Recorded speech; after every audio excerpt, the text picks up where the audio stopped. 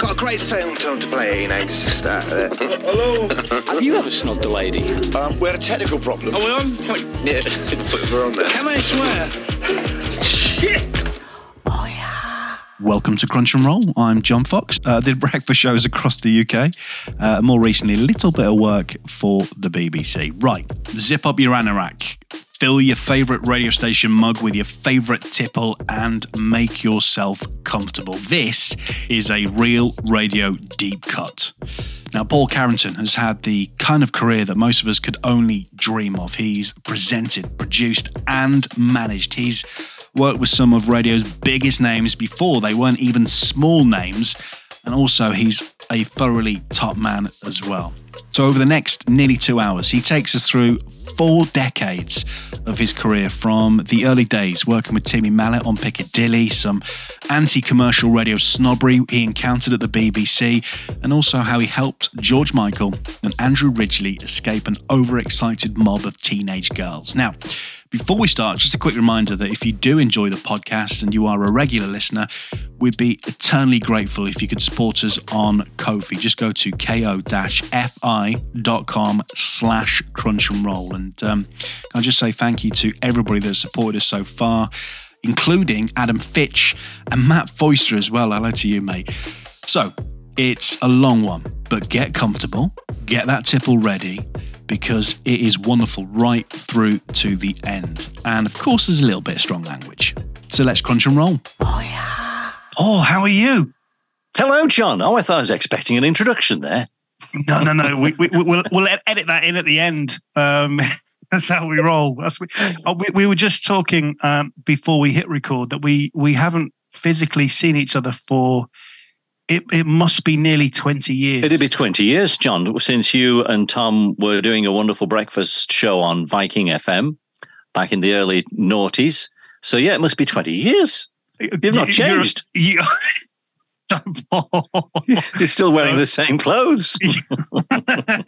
I often thought, because of course, and we'll get onto Magic 1161 later on, but I often thought, because of course, Tom and I were two young, stupid lads, and you were this. I mean, we called you the Professor because you had such pedigree as a broadcaster. Did you think that myself and Tom were just absolute idiots?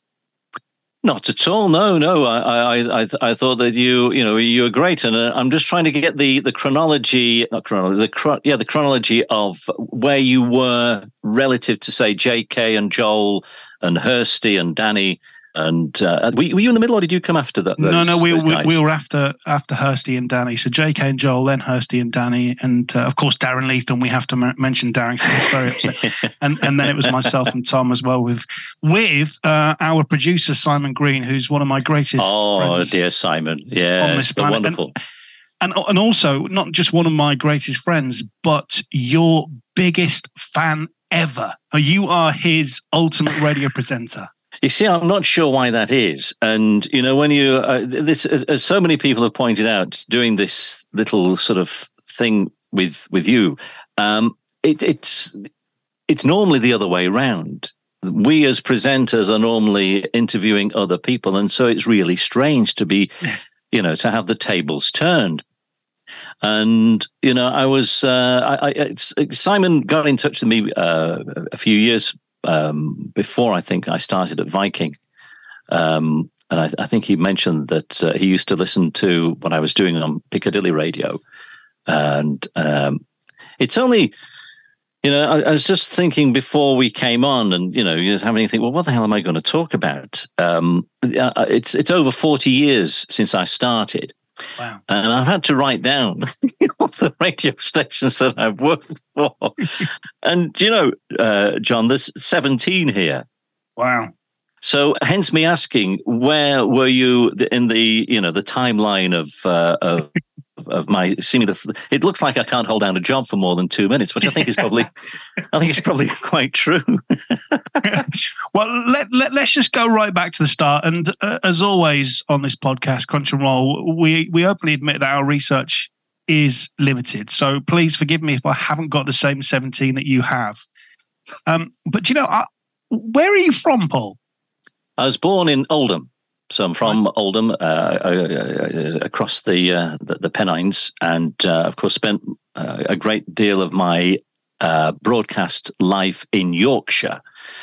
So I did try to keep the fact that I was from the other side, quite quiet. But being from a little place called Shaw, which is on the border of West Yorkshire, the Lancashire, West Yorkshire border, I kind of, sort of tried to suggest that I was more Yorkshire than Lancashire, just to be, to be accepted, really. So yeah, I was born in Oldham General Hospital, which was the place where the first test tube baby, Louise Brown, was born.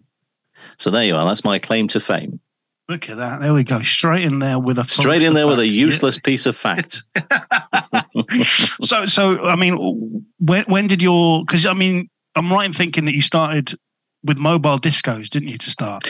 Yes. Now, like most people of my kind of vintage, I used to do loads of mobile disco. So I built all my own gear back in. What would I be? So say 1977, 78. I was cobbling together old record players, and trying to build my own gear and to do mobile discos. And I think I did my first one in 78, so I'd be 13, 14 years old. And of course, back in those days when you did mobile discos, today you have the laptop and that's it, really. You plug into someone else's sound system, hey, away you go. But back in my day, you'd have crates of records, and you needed to have muscles of Hercules to carry these things up and down fire escapes and the disco decks. I remember carrying this thing in, and someone thought I was carrying in a coffin, and they blessed it. Such as the size of the bloody thing. But so yeah, that was those were my mobile disco days. Doing sort of weddings and 21st pub gigs, that kind of thing. Now, because I was 13, 14, you might think, well, how the hell did you get in licensed premises? Well, I tried to grow a beard. And, I'd only started shaving at 13 to make myself look older, just to get in pubs to do these gigs. And, it kind of worked. No one ever questioned my age.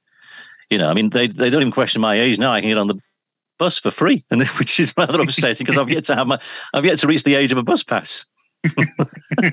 So when did the passion for radio start? Was it always there, or was it just the obvious move to go from mobile discos into radio? No, it was always there, and I remember my nana. She had this great big old valve radio, the kind of thing that. Obviously you'd see in a museum now, but it would have been. I remember watching the Waltons, the TV program, the Waltons, and John Boy had this. The family had this great big valve radio, and I thought, "What the hell is that?" And my nana said, "I've got one like that. It's in the cupboard." So she got it out, plugged it in. Of course, this all the lights, lit up on this thing, and it took about 5-10 minutes to warm up, and coming in there were all these different radio stations. So this would be back in the early 1970s. And I was just fascinated, these different voices and everything coming from this box. So she gave me this thing, and it was one of my treasured possessions until it burst into flames a few years later. Because this thing's like from 1937. So what kind of people were you listening to that you admired when you were young? Well, see, I would have started listening to the radio before commercial radio began in the UK. So, say the early 1970s. So, let me see. It would be. I remember buying a little. My mum bought me a little transistor radio, which was say the size of an iPhone, and it had a tiny little speaker in it. And I remember listening to Johnny Walker on there doing Pop the Question, Tony Blackburn, and all those people from Radio 1. And so I was kind of hooked on Radio 1. And I remember hearing Kenny Everett and who else would have been around at the time. Noel Edmonds was a huge influence on me. In almost those days of Radio 1, say the mid-1970s, that would have been, my the thing that sort of got me interested and got me, if you like, into radio, because I was thinking, this sounds like a great way to make a living. This, just dicking about on the radio playing records. Well, I mean, I did, because you are the professor, I felt that I should do some more research than normal for this episode. And I know that your first job in radio was at Piccadilly, which of course was a legendary station.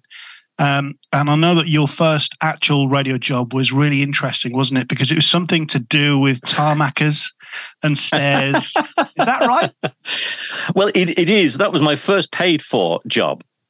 So prior to that, my road into Piccadilly radio was like, I suppose, everyone else's. You're bombarding Piccadilly would be my local radio station, so I'd be bombarding the program director, who was a wonderful guy called Tony Ingham at the time, and just getting the usual rejection letters, nothing going, keep in touch, we'll put your details on file. Yeah, like, of course you are. But I was very persistent, and I didn't give up, and I was sending off. I used to make. I'd built Radio Bedroom. So I'd done the disco, the twin decks and everything, and I built Radio Bedroom, and I'd practice being a disc jockey in Radio Bedroom and recording these things and sending them off to Piccadilly, getting the usual rejection. When eventually, I think it was the back end of 82, 83, Timmy Mallett started on Piccadilly. And Timmy was doing the evening show, which was aimed at kids, teenagers, sort of hits, not homework type of thing. And I'd spoken to Tony's secretary and finally got an invite to go in and have a chat. And I made a complete arse of it. Because the first question that Tony asked me says, so who's your favorite radio presenter? And I said, Noel Edmonds. He said, no, I meant on Piccadilly. I said, well, I don't listen. I never listened. He said, you're serious? I said, yeah. He said, you've got a bloody cheek, haven't you, coming in here asking me for a job and you've never even heard the radio station? Which, I mean, he had a point, really, didn't he? Yes. But, my careers officer always said, tell the truth. What a load of bollocks. You just lie through your back teeth. That's the way to get on, isn't it, really? So he said, go away, listen to the radio station. Do me another take in the style of what we do. So I did. And luckily this time, I hadn't burnt my bridge in the way that I thought I might have done. And on this occasion, he said, pop in, we've got something that you might be interested in. So Timmy had been on air, I think, for a few months. And already with Timmy was a fella called Andy Bird, who was a wonderful lad. And he was my introduction to Piccadilly. And Andy later went on to be the chief executive of Disney in America. Chris Evans, I don't think had started at this point. I think Chris and I started more or less the same time. But there's one or two other people there who were basically just Timmy helpers. We were dog's bodies. We were answering telephone calls, making tea, the usual thing. And so Tony offered me, this, and it was, unpaid. I don't think we might have got a bus fare or something like that, but, totally unpaid. But to come back to your point about the first paid for role, because I got my foot in the door, and I was, dead keen, as you can imagine. I was doing I had a full-time job at this stage in electronic engineering, where I was doing my apprenticeship. So I'd do this from sort of the start time for that was 7:30 in the morning, and I'd finish at 4 or 5 o'clock and drive down to Piccadilly and be with Timmy till sort of 10 o'clock. Mess about in the off-air studio till God knows what time in the morning, then get home and, says this is how I kind of, if you like, did my training, for want of a better word. But because I got my foot in the door, Tony Ingham said to me, I've got a little job that you might be interested in. I said, oh, yes. I said, and I can pay you for this. And of course, my eyes lit up thinking, wow, the breakfast show, mid-mornings, afternoon drive. He said, we're having the roof retarmacked. Just to get this in perspective, when the roof of Piccadilly Radio was the car park for the Hotel Piccadilly, and you would access the roof from ground level, obviously, and there's a ramp that went up, and then you park the car and go into the hotel, and then down the escalator into Piccadilly Radio. So they were having the roof retarmacked, and because of this work, it would be obviously very noisy with pneumatic drills and everything. And so my first job was to keep an eye open on what was going on. The news operation had to come from the studios because it was just too big to uproot and relocate to the hotel across the road where all the programs were coming from. So all the programs came from the Britannia Hotel. They got a couple of rooms there, with mock-up studios and offices and things like that. So just before the news would start on the hour, I'd have to run up the escalator with my whistle, my little transistor radio that Tony Ingham had given to me. And I'd say to the lads who were drilling away, I said, right, lads, it's nearly 4:00. You're going to have to stop drilling now for 5 minutes whilst the news is on. And so I'd sit there, the radio, listening to the news. And then the news would say, Piccadilly News, it's 4:05. Da, da, da, da, da, da. And then I'd say, right, lads, you can carry on now. So that was my first paid-for job at Piccadilly back in whatever it was, 83, 84. I've got to ask, what was it like? What was it like working with Timmy Mallett?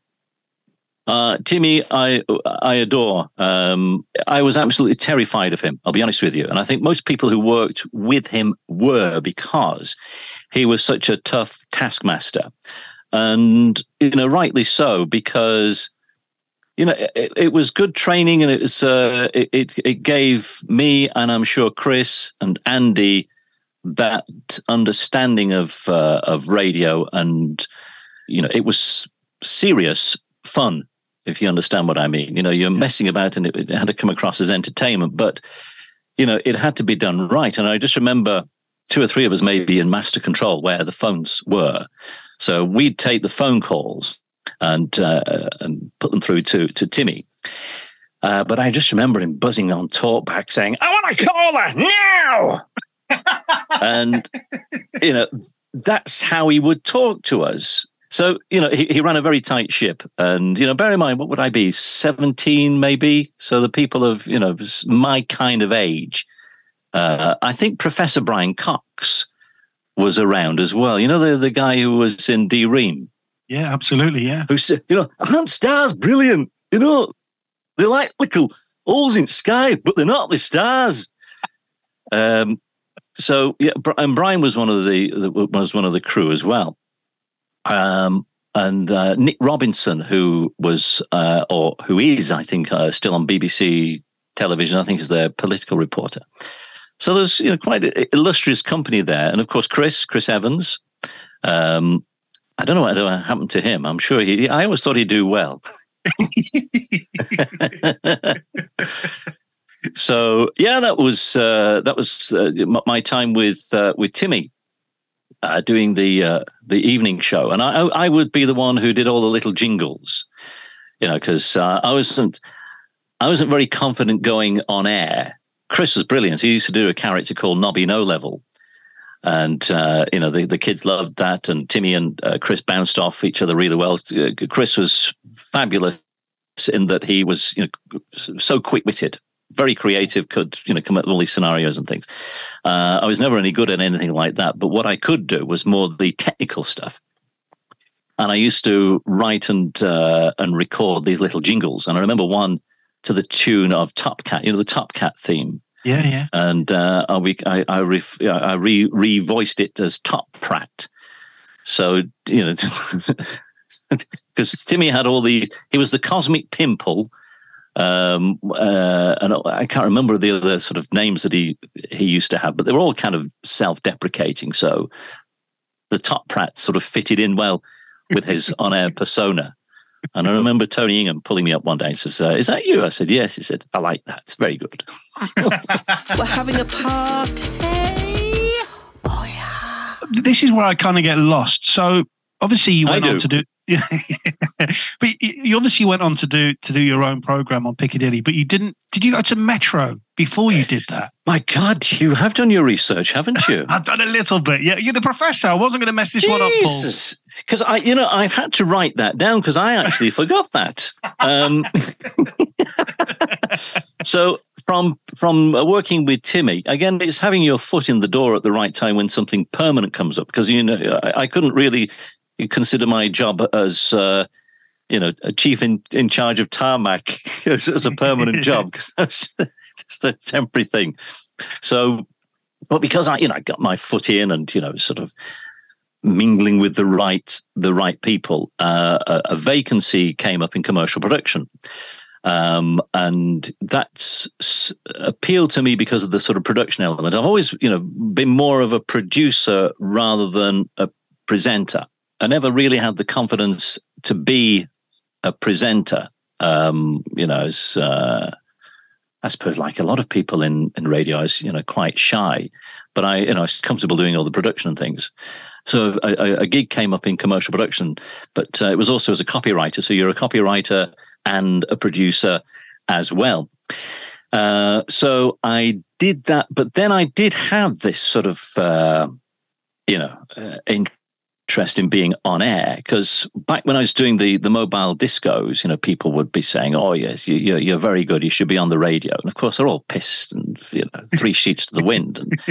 And but as a kid, you think, "Oh, they mean it." You don't think anything. I must be very good. Well, of course, it wasn't. Absolutely crap. As Tony regularly reminded me when I'd do more tapes and things. But so I was at Piccadilly in commercial production, and then I saw an ad in the radio magazine. The radio magazine, do you remember that? Yeah. Yes, dear old Howard Rose. And they were looking for presenters up at Metro. And I did this tape, and I sent it off to Giles Squire. And to my absolute amazement, he called and said, "We'd like you to come up and do a live audition." Live audition? What do you mean I do it in the studio? I said, no, you're actually on air doing an overnight show. So, of course, I'm thinking, oh, my God, no. Absolutely crapping myself. Now, at the time, I was into all these, as I say, the production element, and I tried to incorporate lots of produce things like characters and jingles and stuff into the show. And I'd scripted every single flipping link, and of course, I'd prepared it too well. It was to the nth degree. And I got up there, up to Metro, it's Longridge, Swalwell, into the studios, and I remember the first person I met was Nicky Brown. Who was a nice lad. He was doing the evening show. And I was on air at, I think it was 1 or 2 in the morning. So it was obviously the overnight show for 4 hours. And I went on. I was absolutely shaking like a leaf, the heart going 10 to the dozen, the mouth all dry, and, just that sort of out of the body surreal moment where, you just want it all to end. And I remember, playing the first record, which I think was the Bee Gees and Staying Alive. And then I did my first link, and it just was awful. I was tripping over my words. I was stumbling, and then I was, getting all hot and bothered. The things that I prepared on tape and cart, I timed it to the nth degree. And when it was 30 seconds out, oh my God. It was like a snowball effect of everything going wrong. The show at Metro was crap. Basically, it was awful, and the worst 4 hours of radio. And what used to happen was Metro would you do this 4-hour gig as a live audition. They'd put you up in a hotel. You go into the radio station the day after, and you'd have basically the snoop, the result. And I met Giles with Mick Johnson, who was the bigwig there. Mick was a very interesting man. And they both sat me down, and they said, "Well, what did you think? How did it go?" And I said, "Well, I don't think it went very well." I went, "No, it's. I think you got a bit carried away there, didn't you?" I said, "Yeah." Well, never mind. Thanks for coming anyway. Good luck. And that was it. Wow, really? So I went back to Piccadilly and carried on in commercial production until I think I kind of got the bug in a sort of, I don't know, strange sense in that I thought, well, I did this, I arsed it up, but it would be nice to have another go and do it, to see if I could do it right. And I think Mike Briscoe had taken over as program controller at some stage in the mid 1980s at Piccadilly. And again, I was pestering him to do programs. They put me on overnights just to do one show to see how it went. And I think it went better. It wasn't very good. If I listen to it now, I know it would be absolutely awful. But I kind of try to keep the same elements.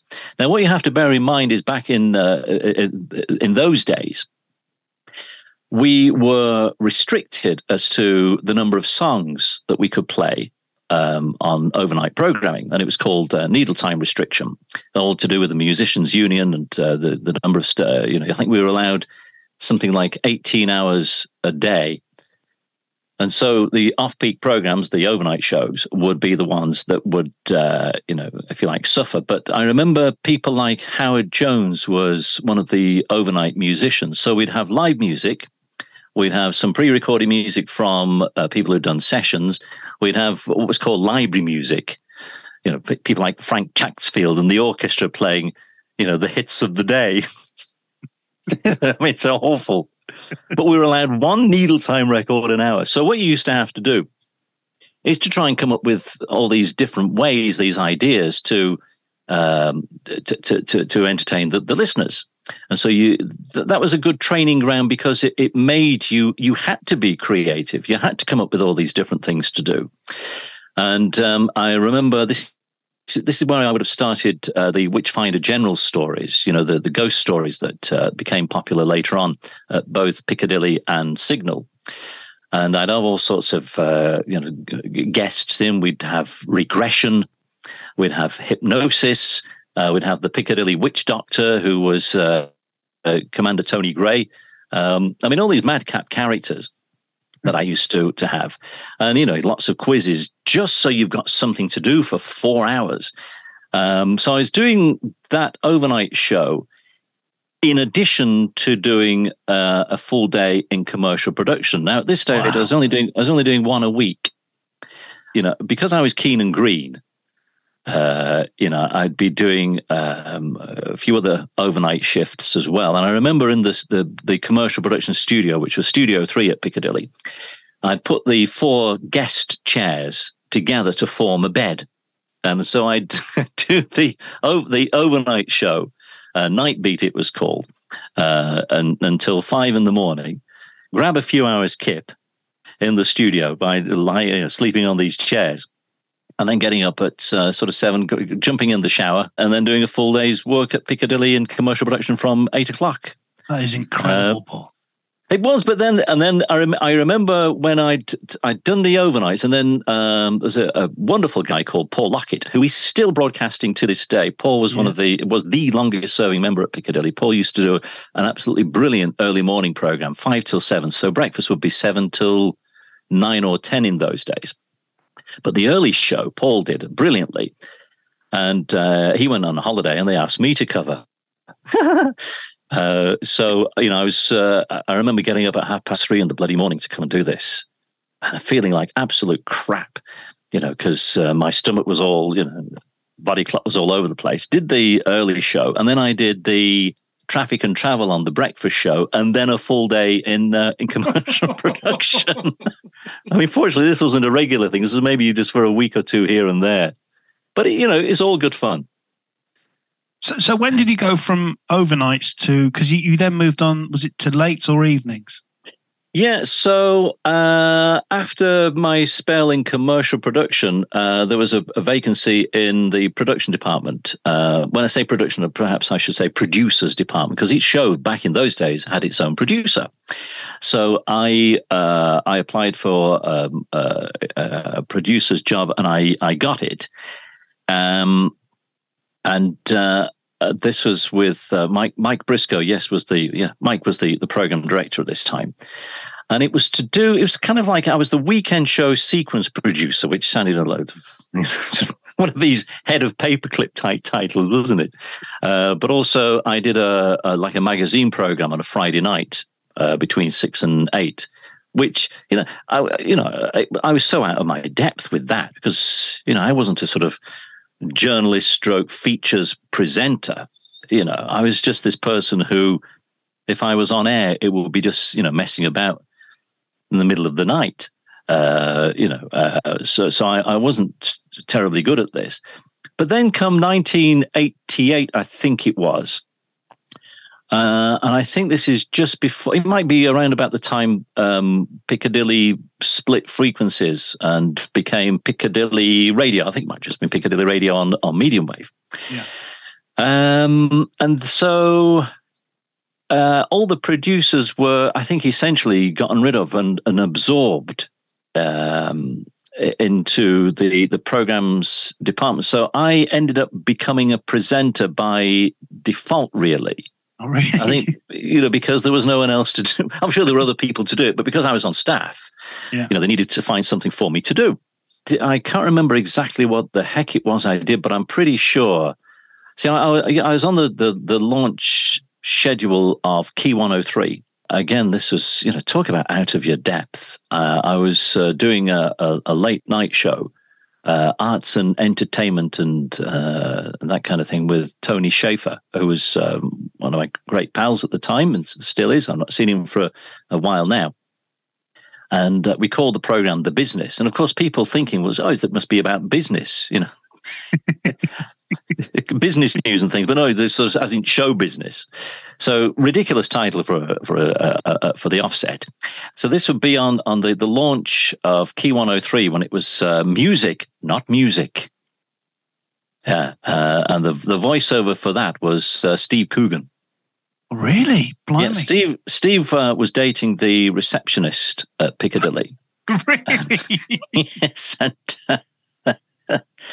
and I don't think I ever met him. I don't think I did. But he did the voiceovers, and it was kind of, I'm going to try and impersonate him now. Something like Key 103, music, not music. And everyone was going, what the fuck does that mean? Music, not music. Is it music, not music? No, music, not music. Anyway, it's a complete disaster. It was trying to be, I think it was trying to be Q radio and a bit kind of yuppie to sort of distinguish itself from Piccadilly radio that was, the tried and tested and loved format.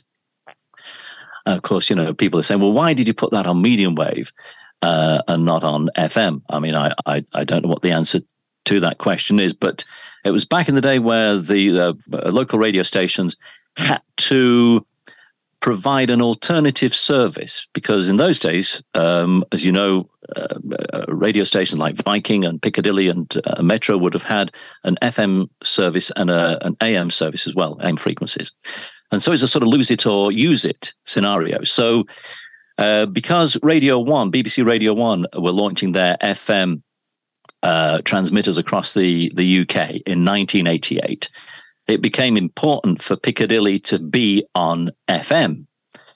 And so they opted to provide two separate services on AM, one on AM and one on FM, in order to retain both frequencies rather than run the risk of losing one. And of course, the fear was that they would lose the FM frequency and just be left with 261 or 1152, whatever it was called. Yeah. So yeah, that was 1988, and then I think I lasted on Key 103 the first time round. That's right. They thought, well, this is a disaster. It's awful. No one's listening. And then they put me back on Piccadilly Radio, and then that's when I started in the late night show. Yeah. And this is when I created the Funster. The Funster show, yeah. Yes. One of those things I look back with great embarrassment about. Really? Yeah. What? Why? Well, I mean, just think of the name for a start. Yeah, but I mean, at the time, it probably didn't sit too far out of place, and people still talk about the Funster show now, Paul. Well, yes, they do, and I'm always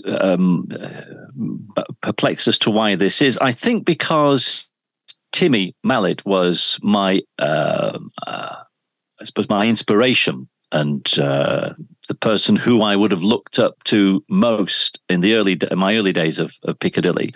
And Timmy, of course, did the evening show, and I kind of modeled this Funster show on what Timmy was doing. I suppose it's a bit like, I don't know, elements of Steve Wright in the afternoon as well, with all the zany characters and jingles and stuff. Yeah. So I did that for, I think it was only about a year or so. And then I was back on Key 103, but doing afternoon drive. Yeah. So that was awful as well. Was it? No, it was. It was crap. It was absolute crap. I mean, I make no bones of the fact, John. I don't know how the hell I got a job in the first place, and good knows. I mean, as a producer, I was fine. I was comfortable doing that, and without blowing my own trumpet too much, I thought I was very good at that. But as a presenter, I just thought I was absolute crap, and any tapes that I have and I listen back to, I just cringe and wince with embarrassment. But I keep them as some sort of self-flagellation. Well, do you know, that's you saying that has really surprised me. Not that you ever came across as somebody with an ego, certainly not, but that you obviously you were embarrassed by what you did. Yeah, gross, very embarrassed.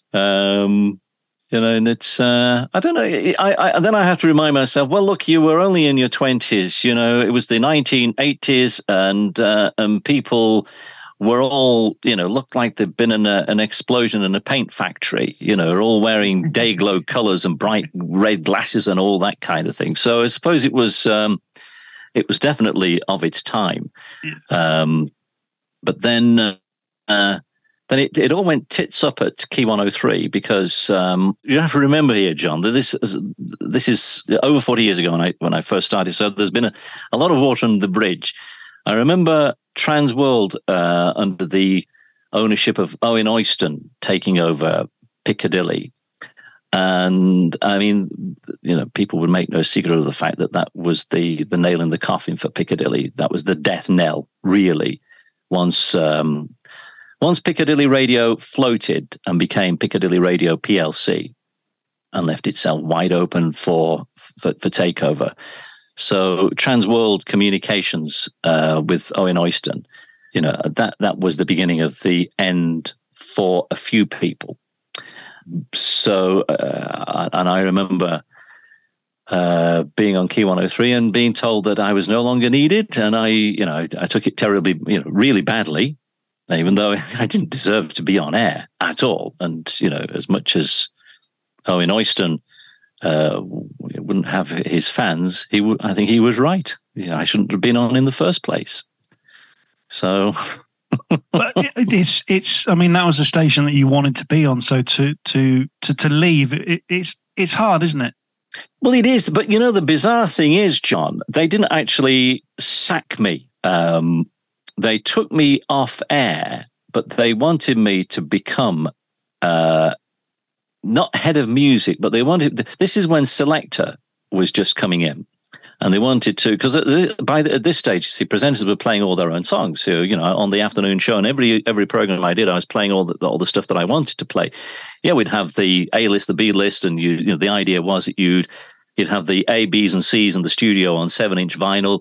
You pick from the front, put to the back, pick in the so they supposedly get some kind of even rotation, which was of absolute bollocks, because you just flick through. I'm not playing that. It's crap. Oh, I'll play that one there. So you're sort of playing all the stuff that you wanted to, really. But then they wanted to bring in RCS Selector, and of course they had no one who who knew anything about it. And they thought, because I don't know why they thought I would be any good at it. But I think it might have been it wouldn't have been a promotion, but certainly it would have been useful had I have, bitten my tongue and swallowed my pride and actually stayed there to learn how to, to become a sort of head of music and learn what was to be the future. I'd already mentioned that I didn't really relish the thought of being on air, but by this stage, you see, I'd caught the bug. And, doing gigs and things like that, where people are coming up to you and they like what you do and you're getting a great reaction, you think, well, that's something obviously I found that I'm good at. So during your time at Piccadilly, you must have met some celebrities, and we're not talking about we're not talking Z-list, we're talking A-list celebrities here. That was the thing about Piccadilly, the level of guests that Piccadilly would have attracted, because, again, back in the day, people wouldn't be doing ISDN interviews. They wouldn't be doing down the lines, anything like that. If they did an interview, it was either there in the flesh in the studio, or you would go to them. I remember, for example, United International Pictures calling me to say that A Fish Called Wanda was the new film from John Cleese, and would I like to go around to his house to interview him? Wow! So I now I'd never actually seen this film at all, because it's brand new, and this interview opportunity came, and they sent me the press release, and I was reading this stuff on the train on the way down to Euston, and this car picked me up and took me around to John Cleese's house. And I was obviously in awe of the Fawlty Towers and Monty Python legend. And he was the nicest man you could meet. And I remember saying to him, what a lovely house you have, John. He said, I bought this off Brian Ferry. So not only have I been in John Cleese's house, I've been in Brian Ferry's house as well. So we chatted about Fawlty Towers and Monty Python, and he said, are we going to talk about A Fish Called Wanda? I said, I suppose we better hadn't we, really? Trying to blag my way through it. And, fortunately, he didn't suss that I hadn't seen it, or if he did, he was very kind and didn't let on that he knew that I hadn't really seen the film. But we got a nice program out of that, sort of, I suppose, a three-parter: Fawlty Towers, Python, and A Fish Called Wanda. But people coming into the radio station, I remember walking into the radio station as Charlton Heston was leaving, as Elton John was arriving. And I remember the situation with Elton John coming in for the interview. We went in the studio, and he was full of a cold. And he brought in an Asda bag with all these Kleenex tissues and lockets and cough syrups and things, and went into the studio, did the interview, and he left. And I noticed that he'd left his bag of all these goodies, and I thought, I could sell these. Elton John's lockets here. How much would I get for that? But then 10 minutes later, Pat on reception called and said, Paul, Elton's in the reception for you. Has he left his cough sweets in the studio? the multimillionaire Elton John, he could have just nipped downstairs to Tully's newsagents and picked up another packet of lockets. But he came back in the studio to get his stuff. But I think one of the most surreal moments was when I was working with Timmy. And Timmy would have had all the A-list pop stars of the day in. So we're talking here sort of 83, 84, 85. I remember one occasion where George Michael and Andrew Ridgeley came in. Wake Me Up Before You Go was number one, or it had been number one. So this would be 1984, the summer of 1984. And Sony Music, I think, was the record label, and they were promoting a new upcoming artist who they wanted to get on the program. And Timmy says, well, yeah, we'll interview this guy as long as you bring in George and Andrew. thinking that the record rep would just say, yeah, well, that's not going to happen, Timmy, is it? Anyway, sure enough, George Michael and Andrew Ridgeley came along and did the interview with this young fella, who I felt sorry for, really, because people were only really interested in George and Andrew. Now, of course, Piccadilly Radio was in central Manchester, in Piccadilly Gardens, and within minutes of people hearing that George and Andrew were in the studio, Piccadilly Gardens was teeming with teenage girls. You couldn't, as far as the eye could see. And the boys were kind of a bit panicked by this. And they said to me, is there an alternative exit? Because we've walked up from street level. I said, well, I've got my car parked on the roof. I'd give you a lift if you like. And George says, would you mind? Fully expecting him to say, no, it's okay.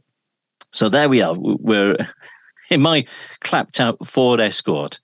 George Michael in the passenger seat, Andrew in the back with this poor fellow whose name, to my embarrassment, I can't remember. And as we're driving down the ramp to street level, these young girls spot the boys in the car. And it's like a scene from The Beatles' A Hard Day's Night, where all these young girls start rushing to the car and they start rocking it. George, Andrew, George.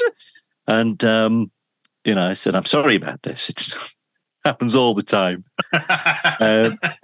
So I'm tooting the horn, get out of the way, get out of the way.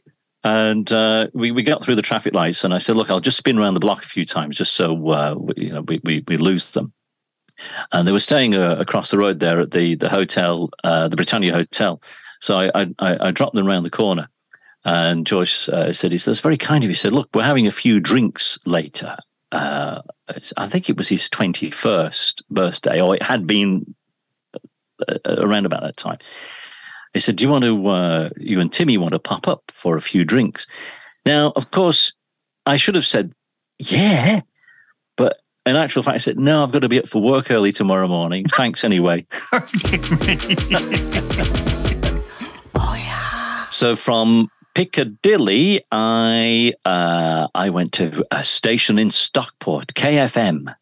Is that on your list? Do you know what? It's not. I've got Signal 1 next. You've stumped me already, Paul. All right, so tell me about this then. This is going to be a long... because we're only on station number 2 of 17. So KFM was the station that Carolina Hearn and Craig Cash would have been on. Yeah. And it was a station, a music station for Stockport. And it was an independent station, and it was, I think, just for Stockport and parts of Cheshire. Signal had just acquired it, and they wanted to make it more mainstream. I was back on doing the late night Funster show on KFM, and I got all the old gang back with me from the Piccadilly days. And then I think I was only there for about 2 or 3 months before they said, look, we're going to ship you down to Stoke-on-Trent. So the frequency that KFM were occupying, I think it was 96.9.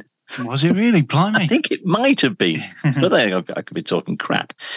Then it was rebranded Signal Cheshire. Right. So I went down to Stoke-on-Trent to do the late night Funster show on both Signal Radio and Signal Cheshire, and I think there was another station as well, Signal Stafford. So there's 3 on the Signal network, and did the late night show for a year, and this is where I would have had all the. I think the best reaction, because I kind of done it for a few years on and off. I'd kind of honed this format, and I think this is where it kind of became popular and developed a bit of a cult following.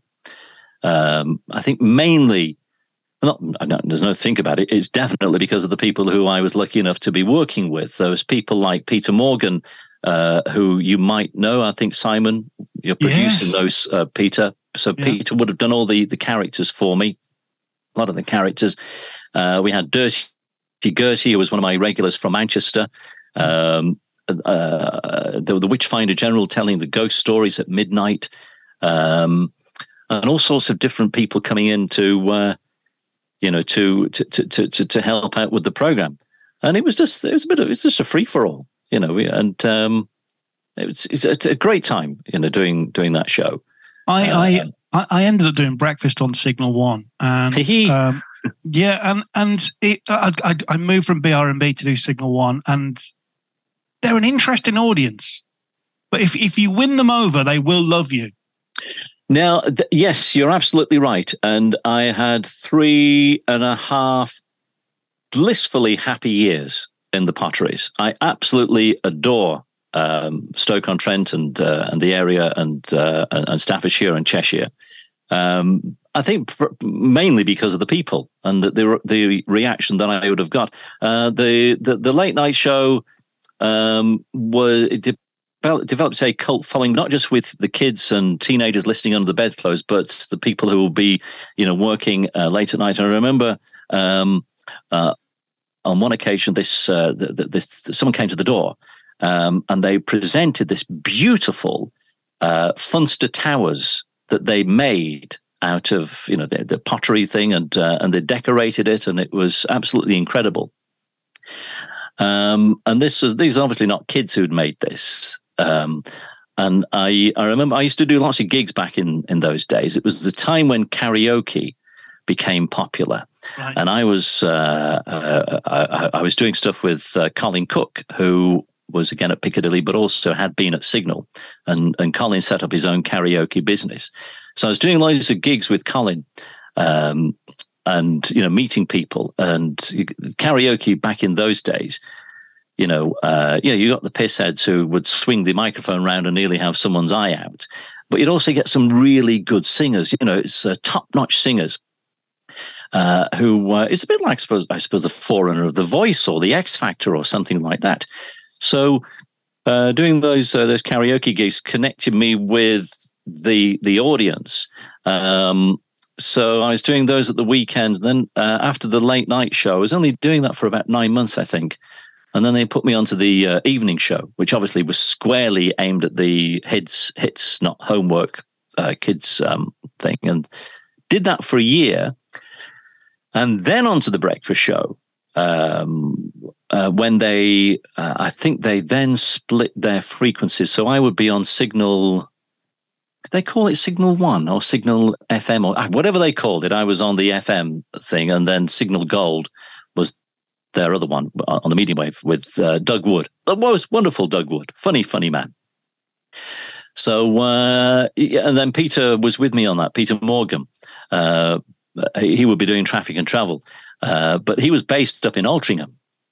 I think that's where the AA Roadwatch headquarters were, and he would be doing inserts not only into my program, but maybe about half a dozen others. The BBC's services and Piccadilly and whatever it was that he was doing as well. But I involved him, doing various characters and sketches and stuff. And to my amazement, the program won a Sony Award. And I think I'm right in saying that it was the only Sony Award that Signal ever won. Really?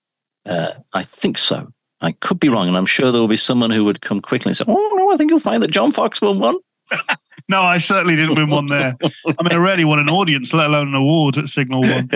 So, because you did breakfast, they put the late night Funster show on network as well.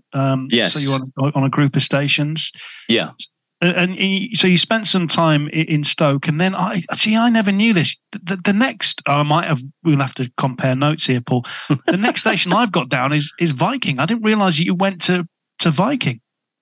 Yeah, well, from Signal again, I was sacked. There's a history here, isn't there? There's a pattern. But it's the same for all my guests. Don't worry about that, Paul. It's as if you're finally being seen through. You're getting away with it, and you find out that really someone sooner or later will go, "Yes, he's crap. The hell is he doing?" So, but I was a cocky arrogant little shit. And Were you? Honestly, I wouldn't like myself. If I met myself in the street now, I'd cross the street probably to avoid me. And I suppose I was trying to be too clever, just trying to be cocky, trying to be funny, and just out of my depth, really. I could do all the messing about the sound effects and creating scenarios and things. I've always loved the theatre of the mind, creating images with sound. And the thing that blew up in my face was when Michael Jackson was accused of what he was accused of, and with a young fella called Geordie Chandler. Now, this would be all over the front pages. And as part of the program, you look at the papers and you go through the headlines and what's reported on the front page of all the papers. And of course, it was on the front page of everything. And so I was doing the paper review, and I remember saying, well, I think this is all nonsense. I don't think any of this is true. I think what's happened here is that this lad's parents have seized an opportunity to get some money out of a rich and famous pop star. And then, just a second, there's someone at the door. The door opens. And then the introduction to one of Michael Jackson's songs, which starts off, "I just want to lean next to you for a while. Your hair is so soft. Your mouth is..." Of course, during the gaps in this, I was going, "Get off me. I'm reading all about you in the papers here, Michael." And so the record then starts and plays. And for the only time ever in my 3.5-year career at Signal, the XD rang. I thought, who's this? I thought, I picked hello, and it was John Evington, the program director. Yeah. His voice quivering with rage. I said, "Everything all right, John?" He said, "Look, don't you ever do anything like that ever again." I said, "What's wrong?" He said, "Look, we need to have a chat. My office at 10 o'clock. So he was still, furious that I'd done this. And it basically, I went into his office and he said, "I can't let that go. You're sacked," basically. Now, you see, what people don't understand, I suppose, about those times is that we had no legal training. We had no media training. And you remember of the Harold Shipman case, Preston Crown Court, where the presenters of the breakfast show on Red Rose very nearly landed a mistrial for Harold Shipman because of certain things that they said on air.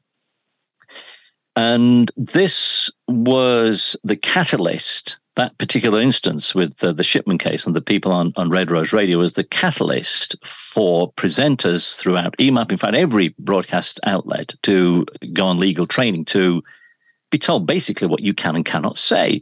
And of course, the fact that something is printed on the front page of the Sun and you repeat it on air, you say, well, it's on the front page of the Sun. I'm not, it's no defense. You cannot repeat an untruth or an unsubstantiated allegation. And as an arrogant little shit of a presenter, you say, well, it's free country, it's free speech, I'll say whatever I want. No, you bloody well won't, pal. You can't do it. So, that's why the people had to go on, the media training. So, I learned the hard way, and I was sacked. Not that I'd said anything defamatory, I don't think. It's probably just in very bad taste and just reacting what I thought was, a bit of a wheeze, really. Yeah, absolutely. So I was fired from there, and then I went to Buzz FM in Birmingham. Right, okay. Which was a dance station, a very small station, but it was wonderful. It was run by a radio legend by the name of Chris Carey.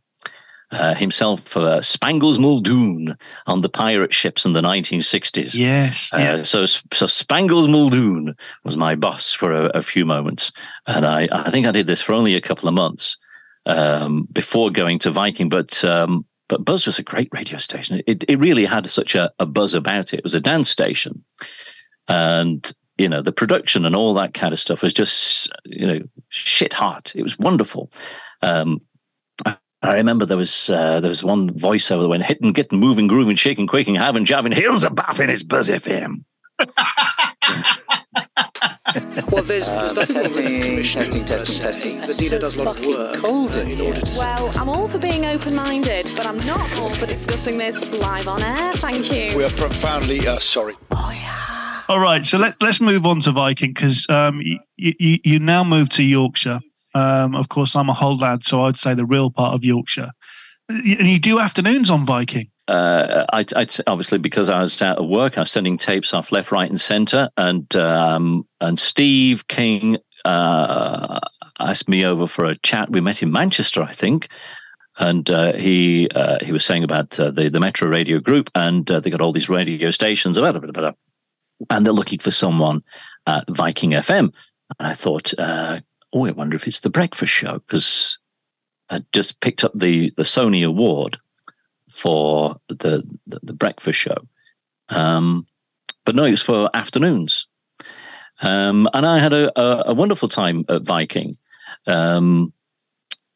Great show to do, isn't it? You of all people, John, know the benefits of being on afternoons, given the social life of Viking. Where the Dick and Pussy was Studio 3. Paul, I feel that I think Joel Ross might have explained the D&P, but again, we should just point out that that's the name of the club, the Whittingham and Cat. I forget about that. It's terribly remiss of me. I apologise. It just occurred to me that there's a double entendre there. Yes, the Wheatington and Cat was given the name the Dick and Pussy by probably everyone who ever frequented it. And that became sort of Studio 3, really. And I just remember, as soon as the program finished, piling on into the DMP, where there'd be people like Simon Logan would have been on breakfast, Trevor James on drive, Derek Flood, Del Boy, hey, was on mid-morning, me on the afternoons. And it was a great time, a great crack with everybody. But, Simon was on breakfast, and I'm sure he did most of the programs, 3 sheets to the wind. And I just remember, I remember covering for him. He went on holiday for whatever it was, a week. And Paul Hogan was on with me doing traffic and travel. And I just remember, I was still hungover. I was throwing up in the bin in the corner of the studio. I was that hungover doing the breakfast show. But that was the life there. I remember, my waistline was 28 inches when I started at Viking. Within a year, it was 32 inches, which just filled out considerably more even, a few years later. But a great crack. Even, those days. Viking, I think Viking and Piccadilly were probably the places that I had the most fun. The next move's really interesting because you moved to Minster FM. You do breakfast, but you also become the gaffer, Paul. Yeah. Now, I don't know if you ever had these feelings, John, of this can't last. This can't last. And of course, because of what I mentioned before, this history of someone sacking me on what seemed to be a regular basis. I thought, well, if I'm the boss, I'll just sack myself if I don't like the show one day. So I was thinking of the future and thinking, what will I do? Because I can't continue being a presenter ad infinitum. And I thought, well, I'll try my hand at radio management. A friend of mine, Nigel Reed, who I knew at Signal, he was the sales director, and he'd gone to Minster as sales director, and we'd kind of met up frequently. And whilst I was still at Viking, and he said Tony Fisher, who was the program director at at Minster was leaving, and would I be interested? So I met up with John Darch, who was the managing director, and I got the gig basically. But it was wonderful because I was interviewed by Richard Whiteley. Of course, I mean Richard Whiteley, he was the mayor of Wetwang, wasn't he? That's right. Yes. Wetwang Weekend Television. So yes. Do you know Chris Johnson? No, I don't know. Oh no, I do know Chris Johnson. Forgive me, I do know Chris. Yeah. Chris is the funniest man you will ever meet, and is someone who I would heartily recommend that you got on your podcast. He's a naturally gifted, funny man, very, very funny lad. But anyway, yes. So Richard was the mayor of Wetwang. So I spent only a brief time at Minster for the reason you pointed out, really, I suppose. I was the breakfast show presenter and program controller as well. And basically it was bloody killing me. Doing, so I'd be up at whatever, 5 to 6. To be on air at 6. And then in the office until sort of 6, 7 at night. And, it was a great time, a good time. But and then I got a call from Steve King, who'd given me the job at Viking. He said, "How's things going?" I said, "Well, apart from being knackered, I'm okay." He said, "Would you be interested in joining us at the Pulse? We're looking for a breakfast show presenter." And I think it was Elliot who was doing the program at the time, and he was going on to maybe BR&B or somewhere. And so I thought, just doing a show and go. Yes, I'll meet up with you, and that would be great. I met up with Steve and Steve Martin, who was the program controller at the Pulse, and got the gig. But it didn't go well at all. I mean, it was awful. Awful. Why was that? My domestic life at this time wasn't great. And the young lady who I was living with at the time was very jealous, and I was co-presenting the Pulse Breakfast Show with the wonderful Debbie Linley. Now, because Debbie is a lady, then it was automatically assumed by my partner at the time that I would be having an affair with her. And so even before I'd started, she had already convinced herself that we were getting bouncy with each other. Which wasn't the truth at all. There's nothing, and so I was getting in the neck from her. So it was just I was on a hiding to nothing, really, John. It was just an awful time. Steve Martin, I think, realised that he made a mistake in hiring me, because on air it wasn't good. It was. Let's be honest. It was crap. It was awful. And then I saw a notice on the notice board: program controller vacancy, Great Yorkshire Gold. And I'd only been at the Pulse for 3 months, if that. And I saw this as my exit. So I applied for this. And again, met up with Steve King and Mick Johnson, who I'd met many years before at Metro, and I did the ill-fated overnight demo at Metro Radio. Yeah. Met with Mick and Steve, and again, I got the gig. And again, another bit of a poison chalice, in that my domestic situation hadn't improved, because it was a big gig, being a program controller within the Metro Radio group. I wasn't on air, and so I was in charge of these disparate egos. And again, that wasn't a particularly happy time. The station was hugely successful, thanks mainly to a wonderful guy called Steve Parkinson, who would be my predecessor, who was my predecessor, rather. I took over and inherited a great radio station, and I put my own stamp on it, and we had some great audience figures. And I remember Dee Ford, who was the MD, I think, of Hallam FM, because Great Yorkshire Gold would be based in Sheffield. And I remember her being amazed that the figures were so good, and she couldn't understand why the listening hours were 19.7. Average hours 19.7, which is unheard of, apart from radio stations in, say, Guernsey or Jersey or somewhere, like that, where you've obviously you would expect a great listenership. But of course, once EMAP took over the Metro Radio Group, again it was a high. It's just a question of time before they decided to dispense with my services. Which is a shame, really, because, Great Yorkshire Gold was a terrific radio station, but EMAP were terribly embarrassed because it was listened to by old people. And they don't want old people listening. They just want the young, funky trendies who are going to spend money. And so they closed down Great Yorkshire Gold and launched Magic. The Big Easy. The Big Easy. Do you remember that, John? Well, I do. Well, this is where our careers kind of meet, because... Do you then move on to Magic 1161 from there? No. So I then go back to because they got rid of me at Great Yorkshire Gold as the program director there, and then went through not a good time personally. I was suffering from depression and all those kinds of things. And I managed to get some overnight shifts at Metro.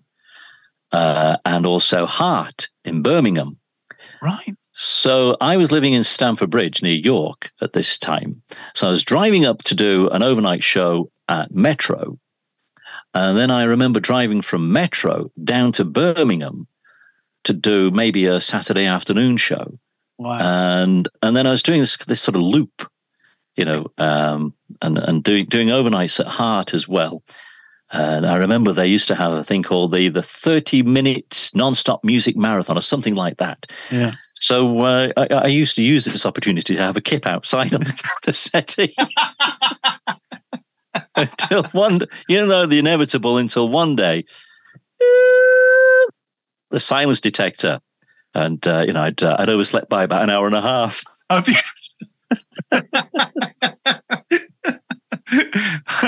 Well, that was a funny situation, because a guy called Paul Fairburn ran Heart, and he was a nice fella. But I remember John Myers recommending me to Paul to take over the breakfast show at Radio Air. And this was just after the Sony thing at Signal, and I think I might have still been at Signal, or I might have, whatever it was anyway. But Paul Fairburn called me and said, we're looking for a breakfast show presenter at Radio Air. Your name has come highly recommended from John Myers. And I said, oh, that's very kind of him. I'd known John. I'd met him a few times, and we got on well. I think he'd offer me a job at Red Rose when I was still at Signal, and I turned him down. Because I was on breakfast, but he wanted me to come and do evenings, and I kind of thought it was a bit of a backward step, really. But we kept in touch when he went up to CFM in Carlisle, and so I got the call from Paul, and he said, "Do you have a tape?" I said, "Well, I've got the one that I would have sent to John." And he said, "Okay, you send it." So I sent it to him, and then a few days later, he called and said, "Just to let you know, we won't be taking this any further." I said, "Oh, okay, fair enough. Is there any particular reason why?" He said, "Well, your vowel sounds are very northern." I said, "Well, what do you mean?" He said, "Well, you say bath and path." I said, "Well, yeah." He said, "Well, I want my presenters to say bath and path." Good Lord. I said, "Well, in Leeds, I don't think anyone speaks like that in Leeds." But anyway, so that didn't come to anything. And then, the getting the phone call from Paul, I'd sent him a tape in desperation, I think, because I was out of work after what happened at Great Yorkshire Gold. And he called. He said, "Paul, I think we've spoken before, haven't we?" I said, "Yes, we have. You remember?" He said, "Yes." He said, "Have you started speaking properly yet?" You're joking. He said, "I still need people to say bath and path." I said, "Well, I suppose I could do it. I'll have a go." And he said, "Well, look, no, seriously." He said, I don't think that we can offer you anything."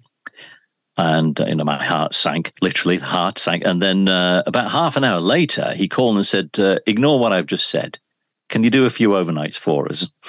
So I did, and I still said Bath and Bath. It was a technical problem. You heard something on air you shouldn't have done. Oh, yeah. So from heart, doing just the odd stuff. You remember a wonderful guy called Tim Gibson, who was very, involved in Viking back in the early days. But also Tim had a business called Adventures in Radio. And Tim would have been the guy who used to take people all over the world to do programs from, say, Disney or Australia, whatever it was. And people go on a bender, on a freebie, to do their program. Yeah. And Tim and I were very good friends. And he called me and said, "There's GWR are relaunching their Classic Gold service, their AM service, and they're going to rebrand it as Classic Gold. They're looking for a head of music, and I've put your name forward." So I met up with Jaina Rangooni, a wonderful New Zealand lady who was the program director, and got on with her, and she gave me the job of head of music, but also evening show presenter as well. Now, Classic Gold was a network of all the AM radio stations, or AM services that GWR would have had. So I think there was about, say 10 radio stations in all. And Classic Gold was made up of the old Radio 1 brigade. So we had DLT, Paul Burnett, Simon Bates, Mike Reed was on there, David Hamilton doing bits and bobs as well. So, for me, who grew up listening to Radio 1, this was working with my boyhood heroes here. So I did that for a while. Then I ended up in hospital. Right. So not as a result of working at Classic Gold, but as a result of a ski injury that I sustained, and I had to have knee reconstruction surgery. And so I ended up in Stoke Mandeville Hospital, and I had this surgery done, but I still had my house in York. And I said to Jaina, would it be possible if I had a studio built in my garage in York that I could do the programs for Classic Gold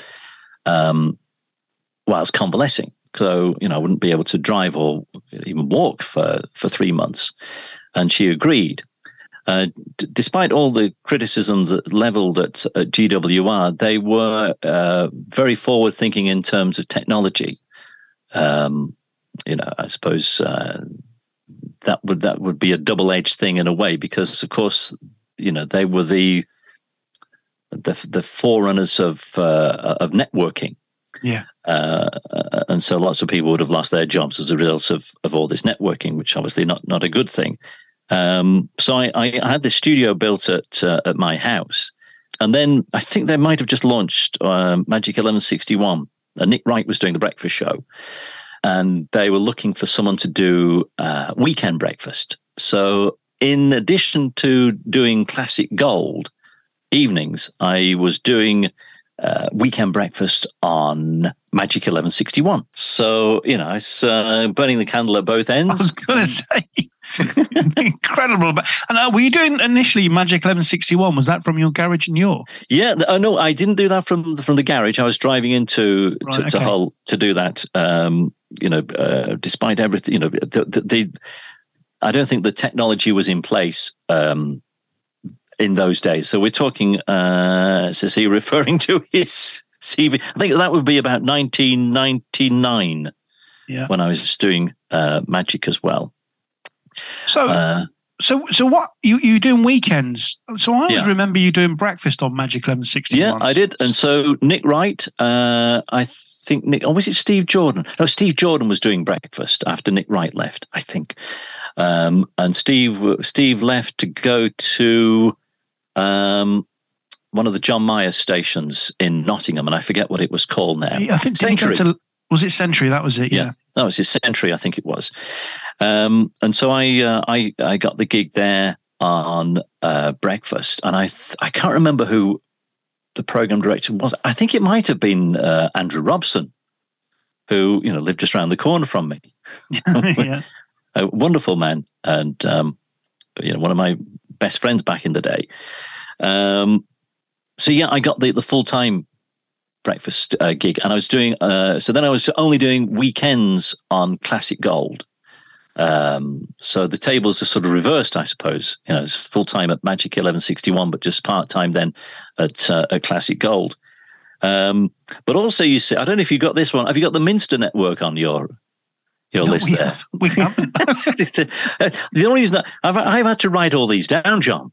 Yeah, but do you know what it is, Paul? I'm being genuinely honest here. It's because you haven't got an ego, and there isn't a website at paulcarrington.com that we could find, certainly, where you list all your stations. No, there isn't. And, you try to keep it secret, mainly to avoid the inland revenue. Can I just want to talk about when I first started at Viking, and you were doing breakfast on Magic 1161, and there was some incredible presenters there, and I was in awe of all of you because I'd listened to both stations, growing up, and I remember walking in, and they used to alternate, so it was Viking and Magic on in the reception, and you were on breakfast, and it's difficult to talk about this because we're talking about a disgraced person that not many people talk about anymore. But you can do, or you did, the ultimate impression of that said person. I think we all know who we're talking about. Yes. And I was in the reception,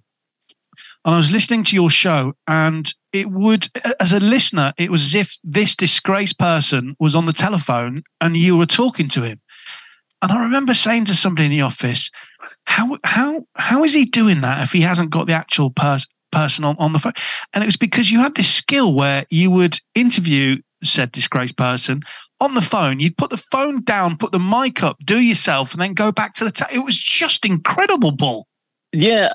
Well, thank you, John. And I'd forgotten all about that technique, and it's one that I used quite regularly, not just for this said disgraced person. So we can use another alternative. Let's say Dame Edna Everidge.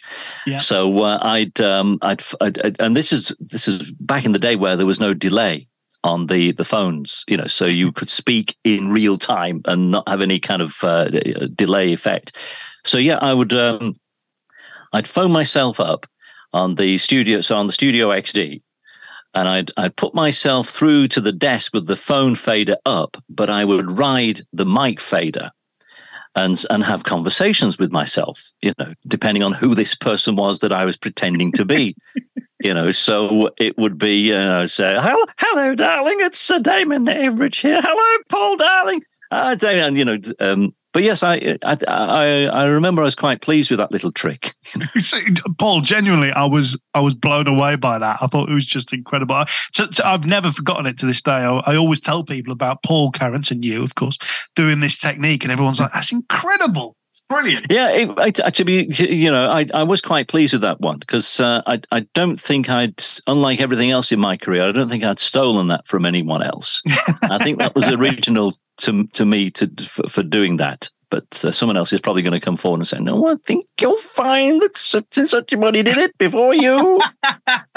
Well, I mean, I certainly tried to steal it, but it is difficult to do. It sounds a lot easier than it actually is. It is. So, I remember when I was at Radio Leeds, and Joe Maiden, who was the gardener, he was a huge fan of Dame Edna Everidge, and I used to do the Sunday morning. That's right. Joe and Tim would have been on doing the gardening program. So Tim was the presenter, Joe was the gardening expert, and we'd do a little two-way just to say what's coming up on the program after 11 o'clock today. And of course, it was the request show, and I used to do the voices and impressions for them. And Joe says, "How's my friend Dame Edna?" "Well, let's get her on the phone, shall we, Joe?" Having this sort of three-way conversation. This look on his face is, "How the hell are you doing that?" I love it. This is a pure skill. So then, look, we'll move on, Paul, because you go to Magic in Leeds. You do breakfast there. Yeah, Leeds, one of my favourite cities. I love Leeds. You take over the breakfast show after the the sad passing of Peter Tate as well. So they were big shoes to fill. Now Stuart Baldwin, who was, were you there when? Yeah, he was my first. Well, Andy Robson was my first boss, but he never spoke to me. So Stuart was his deputy, and he was great. No, Andy, he obviously liked you if he didn't speak to you. Do you remember Dalit that we used to have, the playout system? Yeah, I do. Yeah. I remember Dalit running on an old compact 486, which was as slow as an asthmatic snail. It was, but you'd press a button on the keyboard, and then you'd have to wait 4 or 5 years for the keyboard, the computer to respond to your request. And I was having none of this, and I was thinking, oh, for fuck's sake, what crap have they given us here? And I just remember we were doing a thing called Don't Say Hello on Magic 1161. And there was a big box in the studio with all the entries. And I just had one of my rants. And I ended up kicking this box of the Don't Say Hello entries. And all these entries just flew up in the air and started, falling like snowflakes, ever so gently, down to the ground, just as Robson came into the studio door and he opened the door, and he said, "Everything all right?" No, and he was turned and walked away. I will see you later. So yes, if Andrew didn't speak to you, he liked you. Oh, that's good to know. Although when I was working at the BBC before I quit radio, I went on a training course, and there he was, 23 years on, his face looking at me, and I said, "Andy, you're going to have to speak to me now." I will. Hi, how are you? How are you, Tom?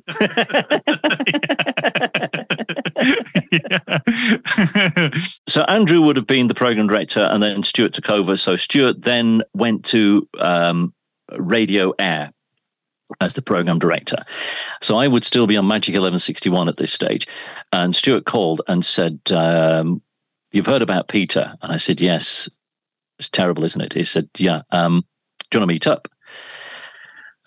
So we met up, and in fact, it was on the day of Peter's funeral that we met up. And I said, "This is slightly inappropriate, Stuart, isn't it?" He said, "Well, not really." He said, "Because we can meet up without anyone seeing, because obviously people were at Peter's funeral paying their respects."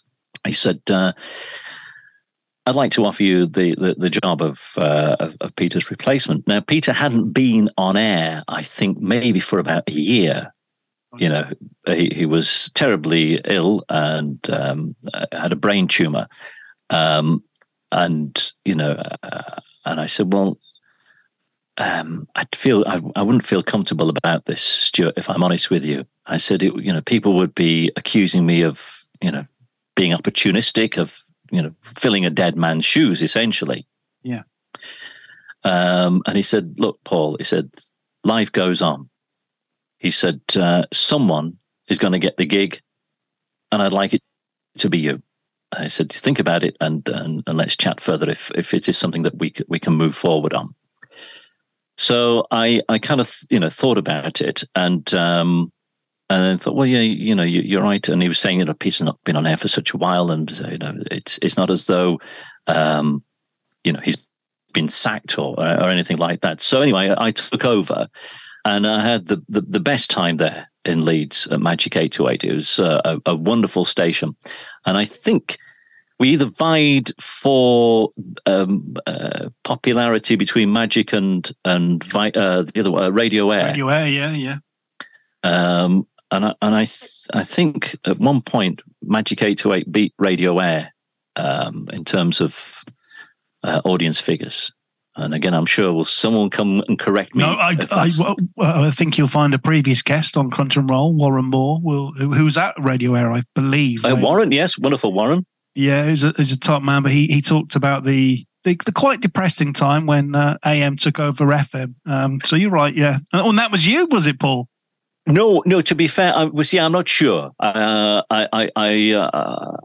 wouldn't lay claim to any glory in that respect. But I know that Pete certainly. Peter was hugely popular and did a great show. Magic 828, of course, was the heritage station in terms of the Magic Network. Bear in mind that Viking, it was Great Yorkshire Gold before becoming Magic. Magic 828 had always been Magic 828 since the split of radio air, their AM and FM frequencies. And so it was a well-established and much-loved station. But then they tried to destroy it again by just making it the Big Easy. And it was not a good move as far as I would be concerned. But but so I took over, and I think at this stage we might have gone back to being more of a greatest hits format rather than let's slash your wrists and send you all to sleep format. I did breakfast for 5 years, and it was a wonderful station. Great, you talk about the people, for example, in Stoke-on-Trent, and how connected and how much love the station is, and it was absolutely adored. And I remember we used to have listener nights, and I remember one occasion where we had a very good relationship with GNER, the rail network. And they laid on a train for us, just a train just for the Magic 828 listeners. We took the listeners to London. So we had our very own train. How many radio stations could boast that? Oh, absolutely. Oh, yeah. I do want to talk about the next move, because you for the first time, I believe, you moved to the dark side and you go and work for the BBC, Paul. Now, Stuart had moved on by this stage. No, he hadn't. Stuart was still there. And we had an MD who took over, and we didn't get on. Right, okay. We didn't see eye to eye at all, and this person made it very clear that this person thought that I was crap, basically. And even though the audience figures were consistently good, there was I don't know what it was. There was clearly a personality clash. Stuart remained supportive, and we had a great working relationship with Stuart, and but then Phil Roberts. I don't know if you know the name Phil Roberts. I do, yeah. Phil, I would have known from his days at MFM, March of Sound, and Phil got the job of editor. They call him at the BBC. So he's the editor, program controller, if you like, at BBC Radio Leeds. And I just dropped Phil a line one day to say, congratulations on the gig. Fantastic news. Well done. And he replied saying, let's meet up for lunch. I'll show you around the new building, because they just moved to this posh new building. And I met up with him, and he gave me the guided tour, and he said, you'd really like it here. I said, "Oh, I'm not after a job," said he, lying through his teeth. He said, "No, you'd love it here," because they were trying to change from being sort of radio for about lost dogs and people on the phone moaning about cracks in the pavement to making it more of a sort of commercial radio entertainment format. So he said, "Well, look, you have a think. If you want to join us, I'd be very interested in talking to you." And so I had a little think, and I thought, well, the BBC, it's the BBC. They're not going to come, knocking every day. And so I called him and said, "Were you serious about what you were saying?" He said, "Yeah, absolutely. Are you interested?" I said, "Yeah, I'd love to." He said, "What show do you want?" I said, "Well, what's on offer?" So he said, "Well, we're looking at making changes to the afternoons." And I said, "Well, that would suit me after getting up at 3:30 in the morning all these years." And so I remember saying to Stuart Baldwin, and he said, "It's contract renewal time soon. We just need to talk about your new contract." And I said, He said, assuming that you want to sign with us, I said, well, I've had a call from the BBC. So anyway, I think I had another 3 months to run on the contract, and so after the contract ran out, I joined BBC Radio Leeds. In the meantime, Phil had been promoted to, I think he went over to Liverpool. So even before I started at Radio Leeds, Phil had buggered off. Helen Thomas, who was the HLRP, in other words, the head of regions for the BBC Yorkshire, called me and said, look, whatever you've agreed with Phil, it's all still, all systems go as far as we're concerned. Now, the funny thing is, Helen used to read the news for me on Minster FM. Oh, wow. But she used to drive into Leeds to do the bulletin from Yorkshire Television, because we had a contract with Yorkshire Television to supply the news. And then when this was coming up to an end, I said to her, "What about if we created a head of news position for you at Minster in Dunnington?" And she was living literally just 2 or 3 minutes drive away, and so it's a bit of a no-brainer for her to say, "Well, yeah, absolutely." So one of my claims to fame, that giving Helen Thomas her job there at Minster FM. So Helen called me and said, "Look, this is all still, whatever you agree with Phil is fine. It's going to go ahead." Blah blah blah blah blah. So then I met up with the Phil. It wouldn't be his replacement, because I think he was just acting editor. And I remember being introduced to my producer, Katie, who is wonderful. I absolutely adore her, and she is one of my best friends. And we got on like a house on fire. But I remember this guy saying, the three of us need to meet up to talk about the program. And he just looked at me and said, "So what can a commercial radio disc jockey bring to the BBC?" I thought, oh, here we go. Head up your own fucking arse. And so, he made it very clear with just those, that comment that I wasn't what he was looking for at all. Yeah. So during my short stay at Radio Leeds, I think I was only there for about 5 years. Can't remember now. I might not even been that. I think I worked for 5 or 6 different editors. Yeah. 3 hated me, 2 loved me.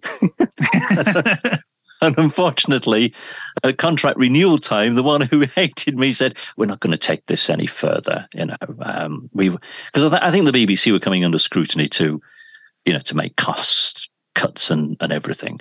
And even though the audience figures were good, you see, when Phil hired me, Phil Roberts, he gave me the option of going on staff or being a contract service provider.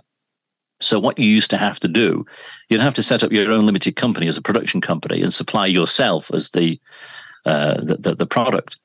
And of course, because I was doing Asda FM live as well. You were, yes, which arguably is probably the biggest radio station in the country. But yeah, it was, and because I didn't want to lose the Asda FM gig, I said, well, I prefer not to go on staff. And of course, if I'd have gone on staff, then I might even still be there now. I'm not quite sure if that would be a good thing. So I ended up only a few years there at the BBC, which was a shame because, as I said, the program seemed to be very popular, and the person who released me, wouldn't renew my contract, was making the excuses that they needed to make cutbacks and I remember her saying, "I want my afternoon show to be. I just imagine myself curling up on the sofa with a latte." I think, this is Leeds, for Christ's sake. Who listens to this radio station? These people who you're fabricating it, they do not exist. I know who the audience is. They're not the 20-something metropolitan types. They are the salt of the earth. They are the people who, they're over 50s and they absolutely love this radio station. They don't have a plasma television in every single room in the house. They don't curl up for a latte and read The Guardian. So anyway, we didn't get on. We didn't see eye to eye. So then from BBC Radio Leeds, it was back into commercial radio to Pulse 2 in Bradford. And, I mean, Pulse 2, Pulse 1, both fantastic radio stations. Did you enjoy your time? Because you were there for some time. Pulse 2. To be fair, Pulse 2 I absolutely adored. And there was some wonderful people like Jackie Blay, Chris Johnson, Milo, of course, would be later on FM. Paul Foster was there. Debbie Linley would be on Breakfast with Paul when I was on Breakfast on Pulse 2. Yeah, and I think I did Breakfast for just maybe 2 or 3 years. And then I was still living in Malton. And so the drive from Malton over to Bradford, it meant that I was getting up at 3:30, 4 o'clock in the morning. And I remember, so many occasions, I was the one who was clearing the path for the snowplow, in the depths of winter. And thinking, what's that orange light flashing behind me as I'm going down the A64, thinking, where is the road? I'm sure there used to be a road here. And it was the snowplow, beckoning me to get out of the way. So and then my sort of last stint at Pulse 2 was doing afternoons, and again the Pulse 2 audience were the same as the BBC Radio Leeds and Magic 828 audience in that they are the salt of the earth and they will buy into what you're doing.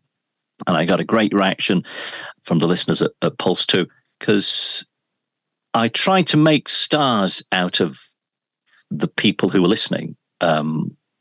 And, I just, what it's like, John, you're right. When I think first started, we didn't have the facility to record phone calls off air, so, and I remember, I think it was Magic 828 was the first station that I could do this on. We couldn't do it at Magic 1161, I don't think.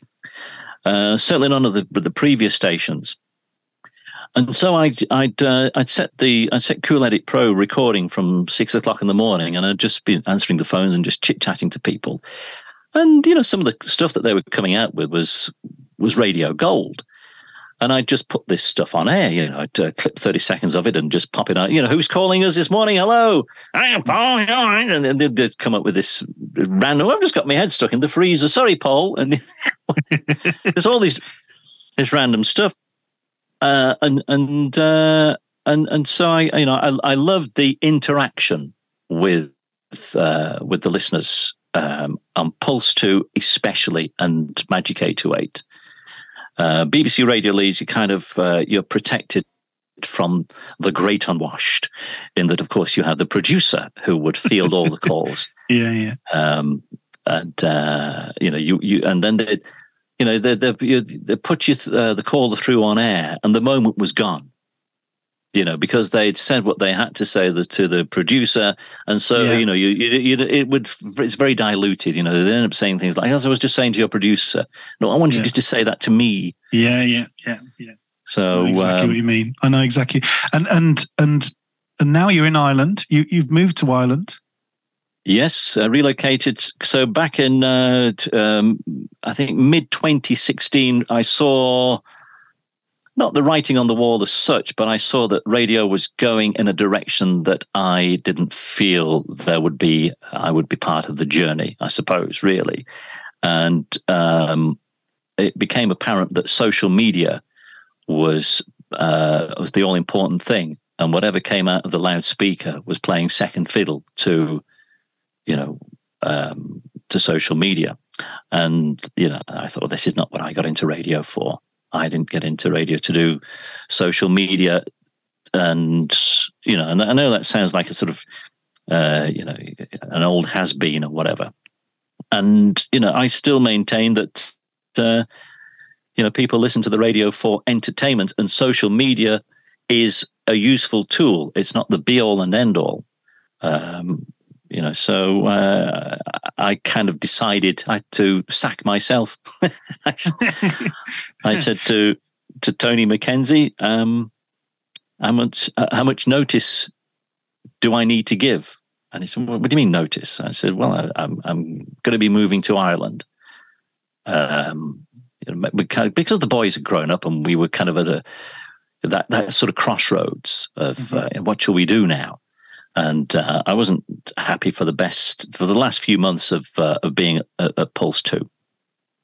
I loved the program, but it was just playing second fiddle really to Pulse 1 as well. And he said, "Well, what's your contract?" I said, "Well, I don't have a contract." I said, "You don't have a contract?" I said, "No, I didn't sign it." "Oh, well, when do you want to go?" I said, "Well, 3 months, is that okay?" "Yeah, you sure?" So I ended up doing a 3 months notice period. Did you like my Tony McKenzie impression there? It sounded more like... It sounded a bit more like Roland Rhett, didn't it, Rhett fans? So I finished at Pulse 2, and then Caroline and I, my wife, we set about the task of finding somewhere in Ireland to live, because Caroline is Irish. Now we'd been coming over, several times a year for many years, and I love it in Ireland. It's a wonderful place and lovely people. I said, I'd love it. So we made the move, and I remember chatting to Roy Martin, and Stuart. And Stuart says to me, "So are you going to be doing any radio when you go to Ireland?" I said, "I wouldn't have thought so. I wouldn't have thought that an English voice would go down terribly well on an Irish radio station." They said, "Oh, well, there's a few people. Speak to Roy." So I got in touch with Roy. And Roy says, "Well, where are you moving to?" I said, "County Roscommon." He said, "Oh, yes, that's a station called Shannonside over there. I'll introduce you to the program director, Martin Howard." Amazing. So within minutes, Martin was messaging me, "When are you moving over?" So let me know when you're over and we'll meet up. So we spent a few months renovating the house that we're living in. And then I met up with him, and we got on like a house on fire. And that was February 2017 when I first started at Shannonside. And I present the Country and Irish music show, which is an English gobshite presenting Irish and country music. See, country and Irish, John, is a genre of music. It's country music with Irish people. Okay. So it is the most popular music format in Ireland. Country music is huge over here. Do you know what, Paul? We've been talking for an hour and a half too long now. I'm sorry about this. You need to edit this. Terrible. No, Paul. Honestly, I've sat here and just and listened to the Professor talk about his career, and it genuinely it's been wonderful. And I just wondered. What's it like talking about the 40 years that you've been doing radio? When you first started, how long did you think it would last? Me personally, yeah. Well, I just lived my whole career thinking I'm going to get sacked the next week. Exactly, and I think most of us do. And, right. And I think that's a good way to be. And I think that in a way, if you are a freelance presenter rather than a staff person, it keeps you hungry. It keeps you on top of your game, because you think, well, what's going to happen? You just try and be the best that you possibly can be all the time in the hope that your contract is going to be renewed. So when I started at Piccadilly, I didn't imagine that that I'd be there for whatever it was, 8-9 years. I didn't think that it would lead to doing afternoon drive on Key 103. And I didn't think that it would lead to this Funster creation that, people still get in touch with me about today, about the ghost stories and all that kind of thing. So, yeah, I kind of look back and think how lucky I was to get away with doing what I did with so little talent. And I think the old adage, it's who you know, it's what you know, blah, blah, blah, blah, blah. And it's 99% luck, but 1% talent.